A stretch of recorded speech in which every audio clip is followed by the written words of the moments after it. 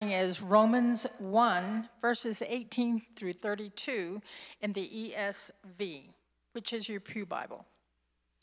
For the wrath of God is revealed from heaven against all ungodliness and unrighteousness of men, who by their unrighteousness suppress the truth. For what can be known about God is plain to them, because God has shown it to them. For his invisible attributes, namely his eternal power and divine nature, have been clearly perceived ever since the creation of the world in the things that have been made. So they are without excuse. For although they knew God, they did not honor him as God or give thanks to him, but they became futile in their thinking, and their foolish hearts were darkened. Claiming to be wise, they became fools and exchanged the glory of the immortal God for images resembling mortal man and birds and animals and creeping things. Therefore, God gave them up in the lusts of their hearts to impurity, to the dishonoring of their bodies among themselves, because they exchanged the truth about God for a lie, and worshiped and served the creature rather than the Creator, who is blessed forever. Amen. For this reason, God gave them up to dishonorable passions. For their women exchanged natural relations for those that are contrary to nature, and the men likewise gave up natural relations with women and were consumed with passion for one another, men committing shameless acts with men and receiving in themselves the due penalty for their error.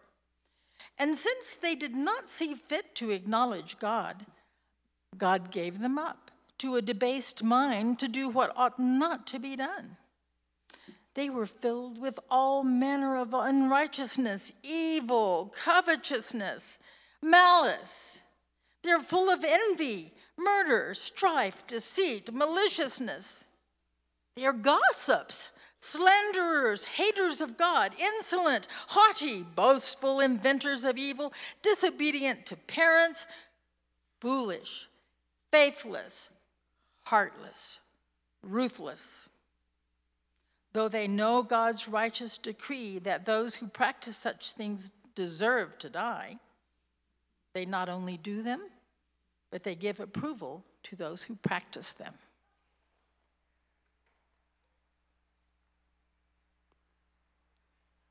Grapes of Wrath. Lovely title, eh? Great passage, scripture. I can tell that you guys are extremely excited about this sermon today. All right?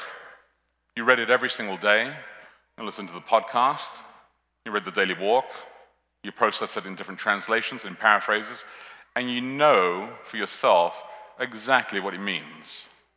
At least, I hope you know what it means. John Steinbeck was a Nobel Prize winner of literature, and he's most famous, and you've probably read East of Eden or Mice of Men, but most famous as well for The Grapes of Wrath. This is where Steinbeck traces this family that was moving from Oklahoma to California to be able to get some work and press some grapes out there, collect some grapes out there, and in the hope, through the Great Depression, surviving this horrible tragedy inside there. But as they were choosing a title for the book, he and his wife were discussing what should they call this book. There was a debate as to where they should pull this title from, and some say that they pulled it from based on Revelation chapter 14, and some said that they chose it from the Battle Hymn of the Republic, and others say some other sources. But really, the Grapes of Wrath comes from this text in Revelation 14, because they really did believe that when you are under oppression, there was an angry God who would punish the evil, and it was a very popular misinterpretation of Revelation 14. Which in fact is what I refer to a compound belief. A compound belief. Now, you understand that everybody has a compound belief. We all have compound beliefs. They're very hard to break because they're inside our DNA, this compound beliefs, and deep inside, and they're passed from generation to generation. It's all the stereotypes we have. I mean, JJ and Stephanie are moving to Germany, and I have tons of compound beliefs about Germany. I mean, in England, we have lots of compound beliefs about the French, but we have even more about Germany. My son Joshua has a girlfriend who's German. And so I said immediately at home, I said, just don't mention the war, when I was going to meet her to the family, as if they were going to mention the war, and as if we goose step her home or anything like this. Because this is all comedy in Britain, it's all funny, but of course it's not funny to everybody, but it's funny to us and all that kind of stuff. And so, hey, that's how we do it. But these are compound beliefs because they're built on stereotypes that actually sit within our DNA from generation to generation. The difficulty is that these compound beliefs exist and actually they affect how we relate to each other. And sometimes they affect them negatively and sometimes they affect them positively. They affect the way that we perceive each other and they affect the way that we even see ourselves. So of course, when it comes to God, we have compound beliefs. And the wrath of God is a compound belief. One which I believe is often misconstrued, and one which is very, very, very uncomfortable for a lot of people. We either like to sanitize it, bring it down, and diffuse it, or we love to ramp it up as hard as we can and try and control it. Because it's very difficult to control what the wrath of God is, especially when we have to deal with the end of life, or we have to deal with disease, or suffering and pain, or joy and happiness, or free will and direction. They even affect the way that we understand John 3:16, right? Because for God so loved the world that he gave his only begotten son seems fantastic, but there are some compound beliefs that would give you the impression that people really say, for God so hated the world that he killed his only begotten son, right? This is the kind of idea that's just seething and living underneath there, but the people kind of believe is underneath the text. And just for the record, God did not kill Jesus. I know some people believe this, but God did not kill Jesus. And just for the record, God does love the world. I even put it on screen, just in case you didn't hear me, and I wanted you to translate it, and you just forgot that. God didn't kill Jesus, and God does love the world. So, it's graduation season, right? Lots of graduations going around, and it's kind of fun. In fact, what's interesting, I was sharing this with a friend of mine, that there's a lot of graduations in this country, way more than in England. In England, you kind of just graduate at university, but here you graduate for everything. It's amazing. I mean, you graduate from kindergarten to first grade, from 8th grade to high school, from high school to university, and in fact, it's kind of fantastic because you're celebrating all the stages of life. I mean, the kid they grow a tooth, you graduate. It's just great. And I was describing this the other day because I went to Vista Ridge's pre-K, the kindergarten graduation. I was describing, they're this big, and they're wearing the full regalia, and then they're getting them to march, and it's really cute. It's really cute. So you should just enjoy every single moment of that. But of course, with all the graduations, there's loads of parties.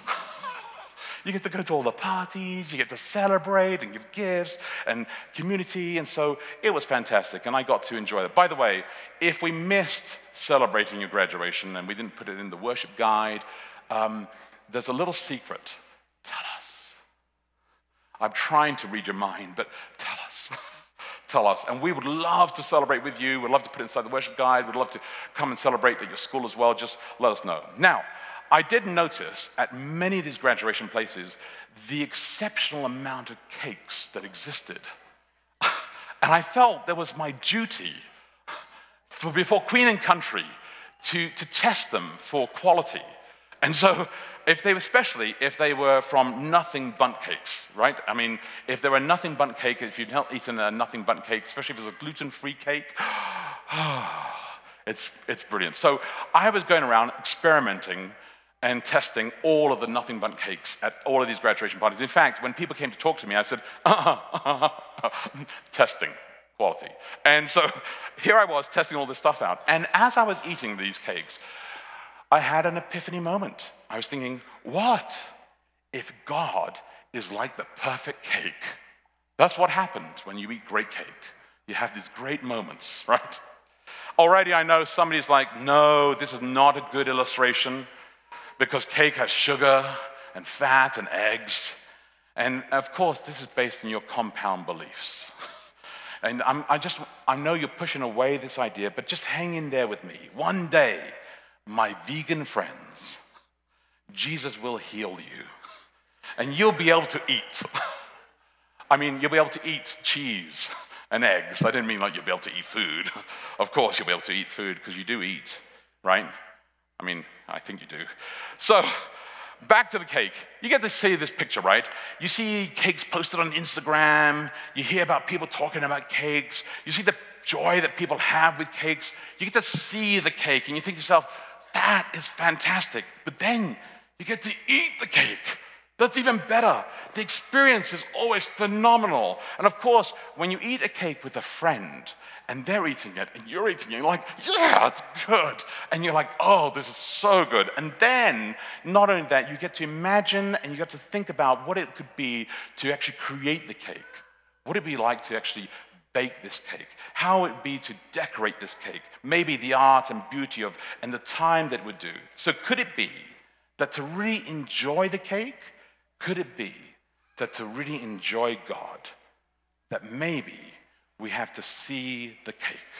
All right? See this? We have to see the cake. Because if we see the cake in plain sight, which is what this text, and bear with me, but this text actually says this.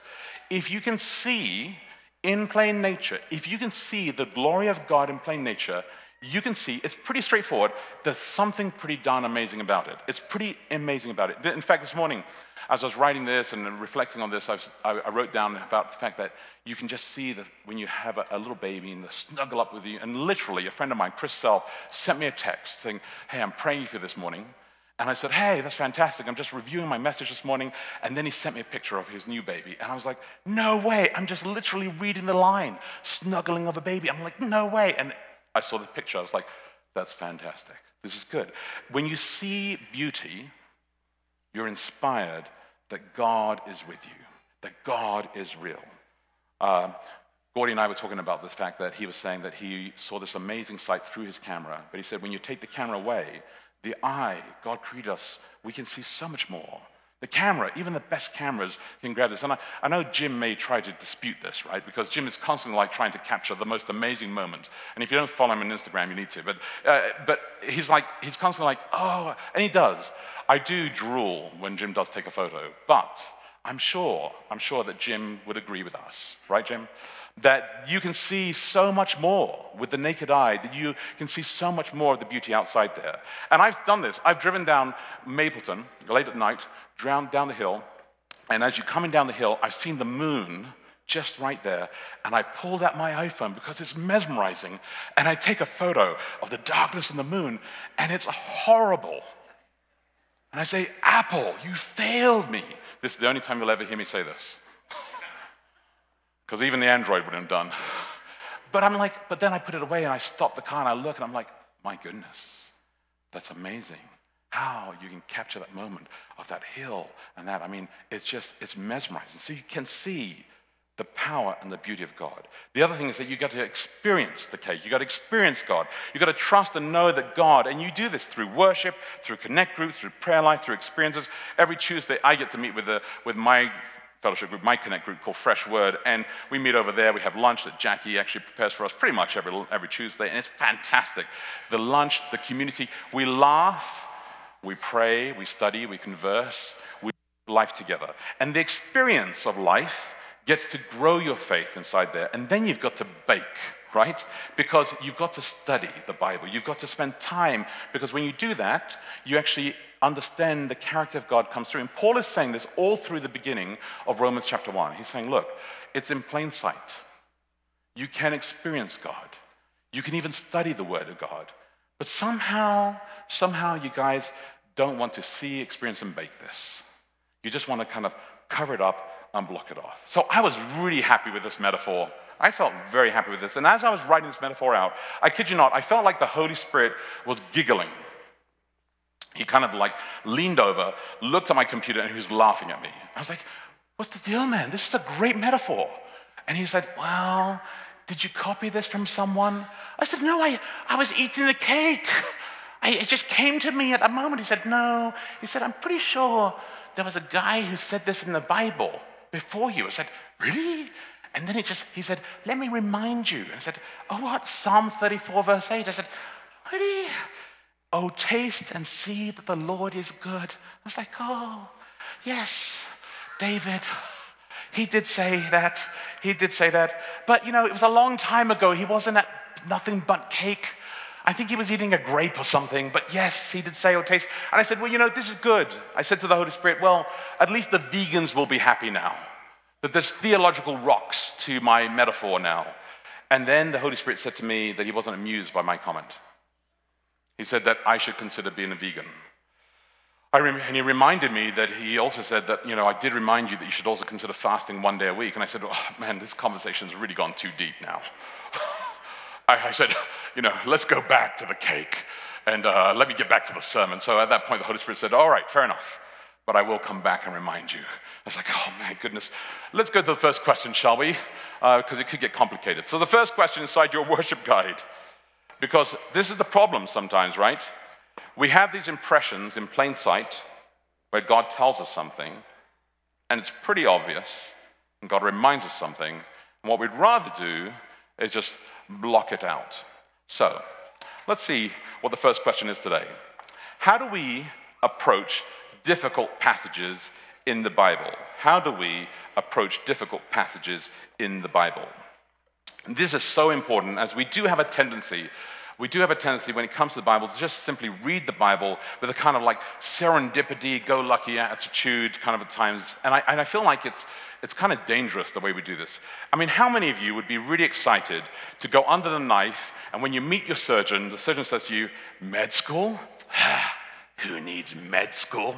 I watched Chicago Med. I know everything there is. I know exactly how to put the gloves on and wash my hands. I'm ready for you. No. We spend all the time learning everything about our doctors. We visit them in their homes at nighttime. When they're asleep, we watch them breathe. We're wondering whether they sleep well at nighttime. We will discover whether we're their first patient. We want to know if they studied under a great mentor or whether they're a psycho or not. We want to know if they're going to be stable. Why? Because we're so worried about our physical, mental well-being that we will go all of this effort to make sure that we will last forever.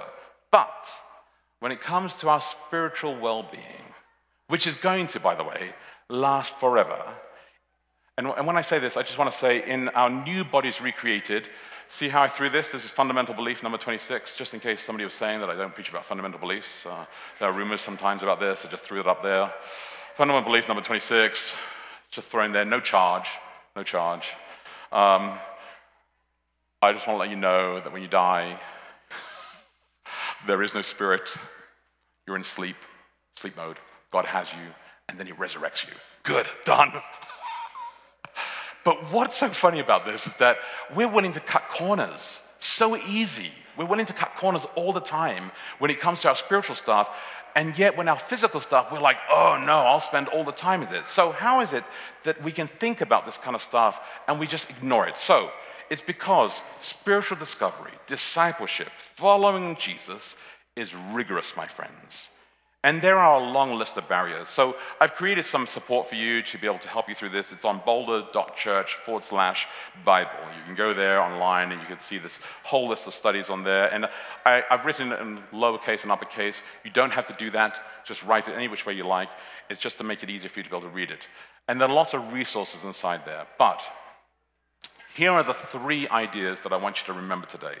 These 3 ideas are really essential when it comes to a difficult passage, all right? Here they are.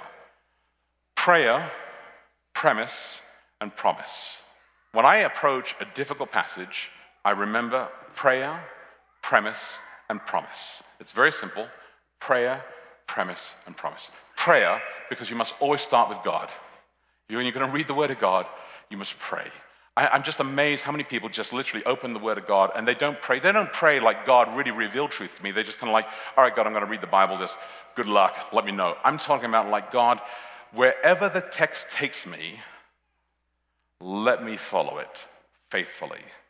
Whatever the text says on the whole picture, let me be faithful to you.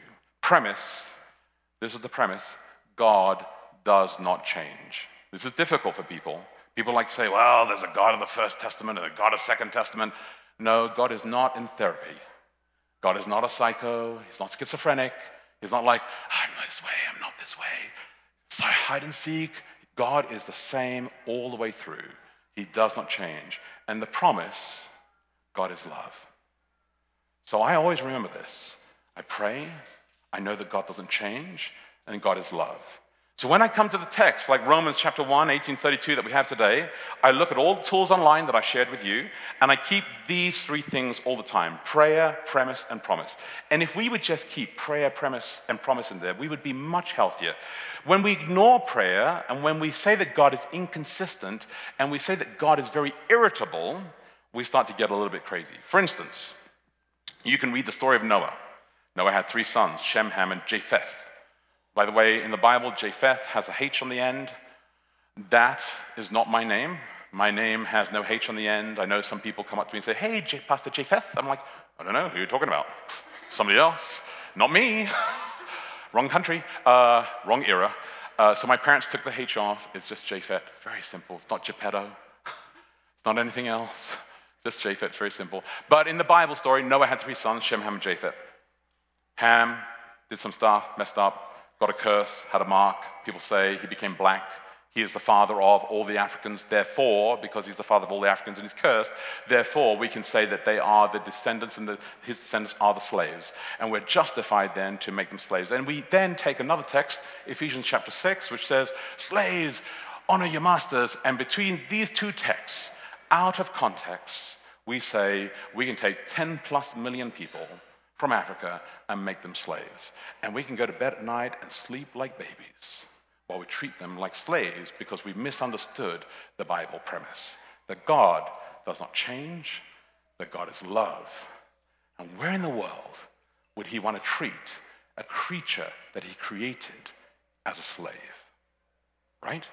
So when you have these premises, when you have these promises, when you have this prayer in your life, you look at the text differently. And I need you to keep this text in mind and this understanding all the way through. Because if you do, you will see this text entirely different as well.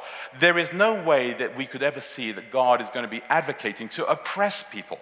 In fact, I don't even see Paul as oppressing people inside this text either.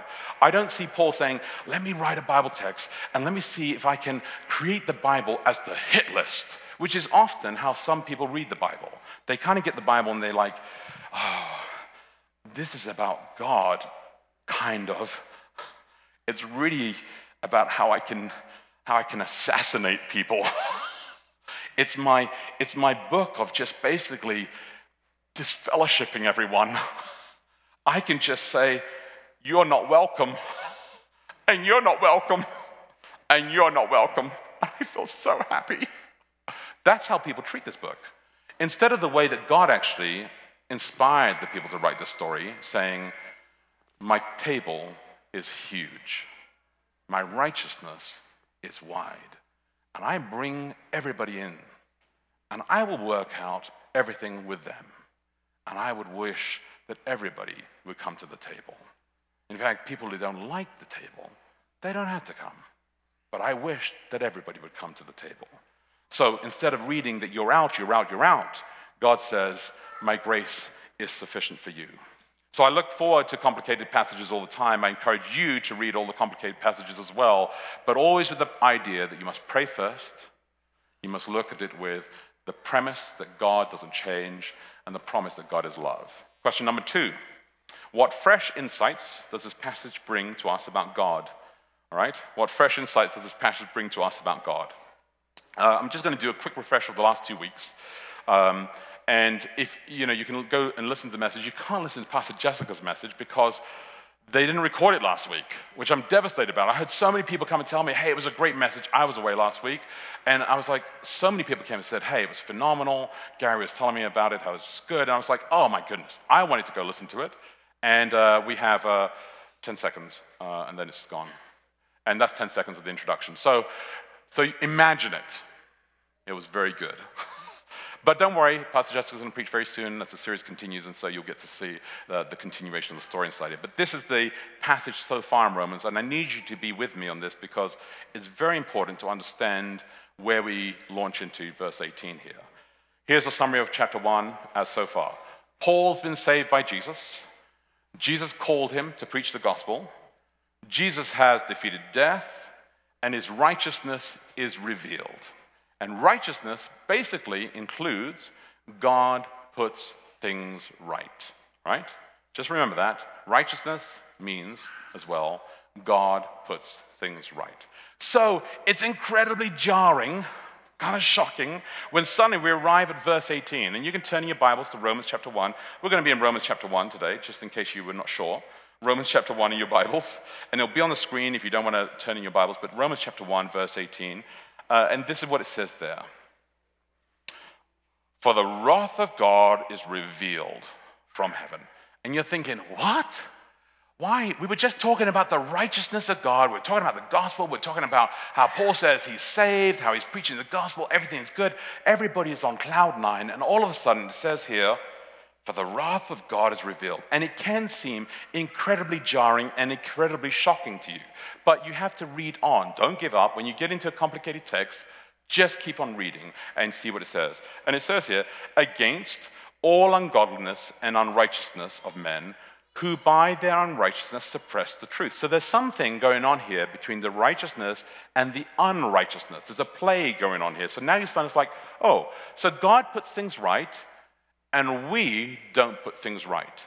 And this is the wrath of God, the pain, the sadness, and the anguish. Now here's just a little side note. There are many people who, when they read this passage, I'm going to give you just in case you fall asleep right now. All right? You're like, wait, what happened to that sermon? I fell asleep. So I'm going to just tell you how it ends. And then you can go to sleep. And I'll wake you up at the end.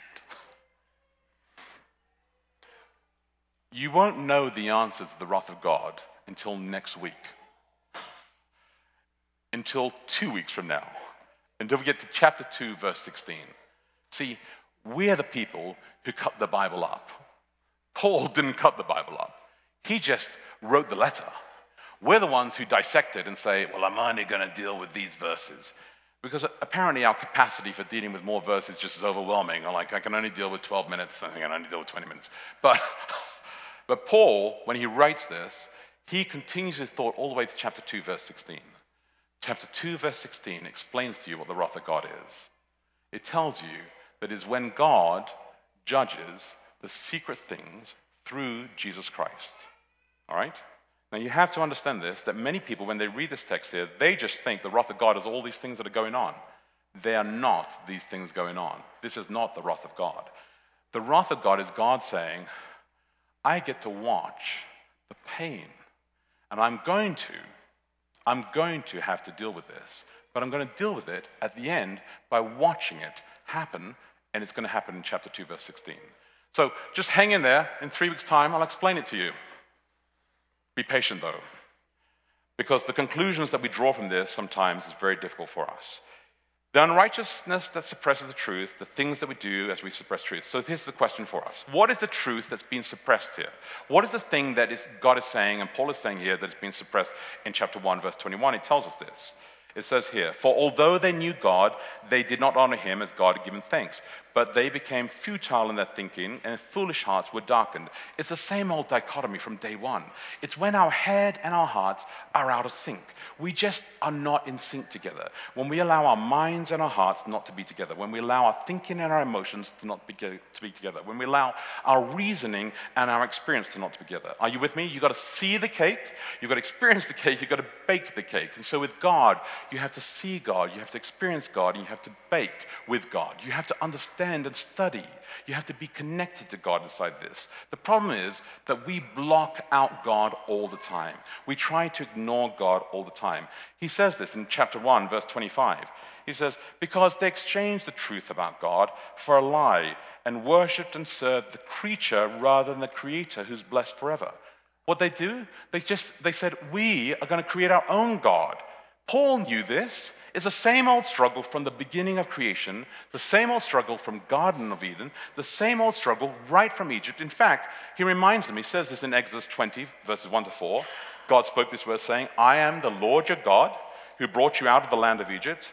out of this house of slavery. You shall have no other gods before me. You shall not make for yourself any carved image or any likeness of anything that is in heaven, above, or that's beneath, or that is in the water or on the earth, under the earth. All of this, Paul is saying, the very first thing, you just don't understand. I need you to understand it is God you are supposed to worship. But for some reason, you as human beings love to worship yourselves. And you want to place yourself above God always. 4 words. 4 words. We resist worshiping God. When we do, we run things ourselves and we spiral out of control. God's response, the way he releases his winds, his wrath, Paul describes it this way. 4 words. 4 words. He says, God gave them up in verse 24. God gave them up in verse 26. God gave them up in verse 28. In other words, he says this, look, I'm going to let you choose. Do what you need to do, but I'm going to let you choose. And by the power of your choice, you'll just follow the way that you go. Now, you've got to understand that life in Rome was very, very different to what you think life in Rome was like. You understand that men and women, they chose to live a really sexually promiscuous, incestuous filled life. When Augustus in 31 BC outlawed adultery, he said nobody's allowed to have adultery anymore, the Romans literally just turned to their slaves and said, well, now you are my sex slave. And I'm talking about children and adults and male and female. It was just all on. It was out of control. It was not about any desire or any orientation or anything else. It was just literally out of control. And Paul's saying, this is just out of control. You guys are out of control. And God said, you guys just don't understand what I created you for. 4 words. 4 words. God created you to generate life. Families, children, adoption. 4 words, God created you to worship, to praise, to lift each other up. 4 words, God created you to love until death do us part, for better or for worse. And 4 words, God created you to honor each other with words of affirmation and gentleness. And yet, Paul's like, look at the things you do. You boast over each other. You are horrible to each other. So I have one final question for you this morning. Question number 3. What is the call that Jesus has laid on your life? What is the call that Jesus laid on your life? Let me be really candid here. I know that people read this text, and without prayer and premise and promise, and they start to compound a picture of God. He's already angry, a despot, out of control, and keen to hurt people because they've not understood the power of forgiveness. And they start to compound a picture of sex, right, based on this text, built on millennia of generations of dysfunctional men and women with sexual issues all the way back to Lamech, who took 2 wives, Ada and Zillah. And if you read about this in Genesis, right at the very beginning, just look at the definitions of Ada and Zillah, and you'll understand the tensions that we have in marriages today. They start to compound with heart and mind, judging each other, avoiding the truth, seeking to control God. So I asked myself this question. Would Paul, after 13 years, right, after the road to Damascus experience, after being a person who had persecuted people, had made sure that people had been thrown into jail, had made sure that people had been stoned and crucified, right? Would this person who then rediscovered God, that God, in fact, has not changed, that God, in fact, does love, that this God forgave him, that this God redeemed him, that this God reconciled him, would this guy want to write a letter to that society Rome and say, let me start to write a letter to you just to tell you about how horrible Jesus is.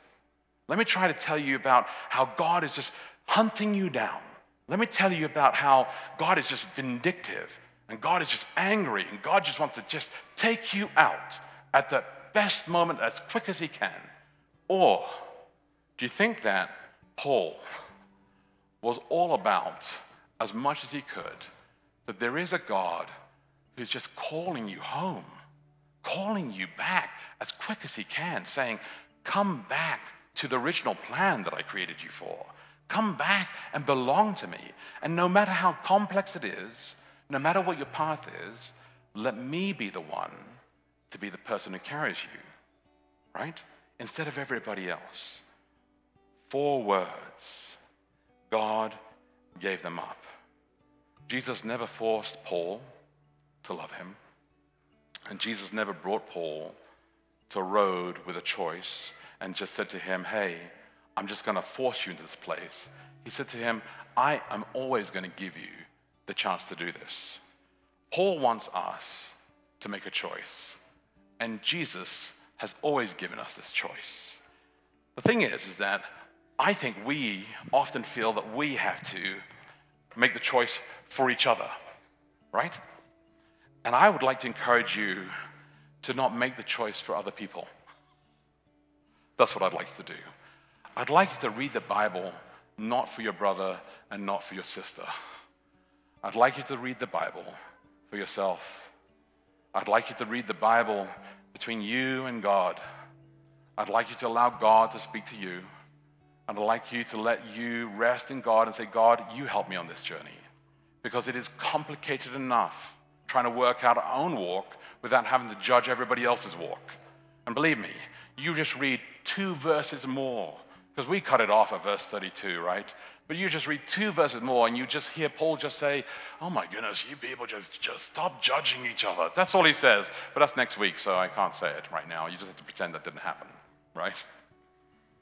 But this is what Paul is saying over and over again to us. I live in a world, and you live in this same world, where you know people that read this little portion of Scripture and forget the rest of the Bible, right? They have struggles with their parents, with their boastfulness, with their sexual orientation, and we just banish them. And I'm kind of tired of that.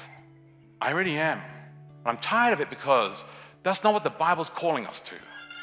The Bible's calling us actually to love every single person and to say to them, God loves you, God holds you, and God will hold you all the way through. And God will handle you. And you work it out with God. And here's the thing. Every single one of us, we've got our own struggles. Now, some of us like to pretend we don't. I know. You've got the perfect Instagram posts, I know. But when you're honest, is what Paul said, it's in plain sight, everybody can see it. When you're honest, you know the truth is out there.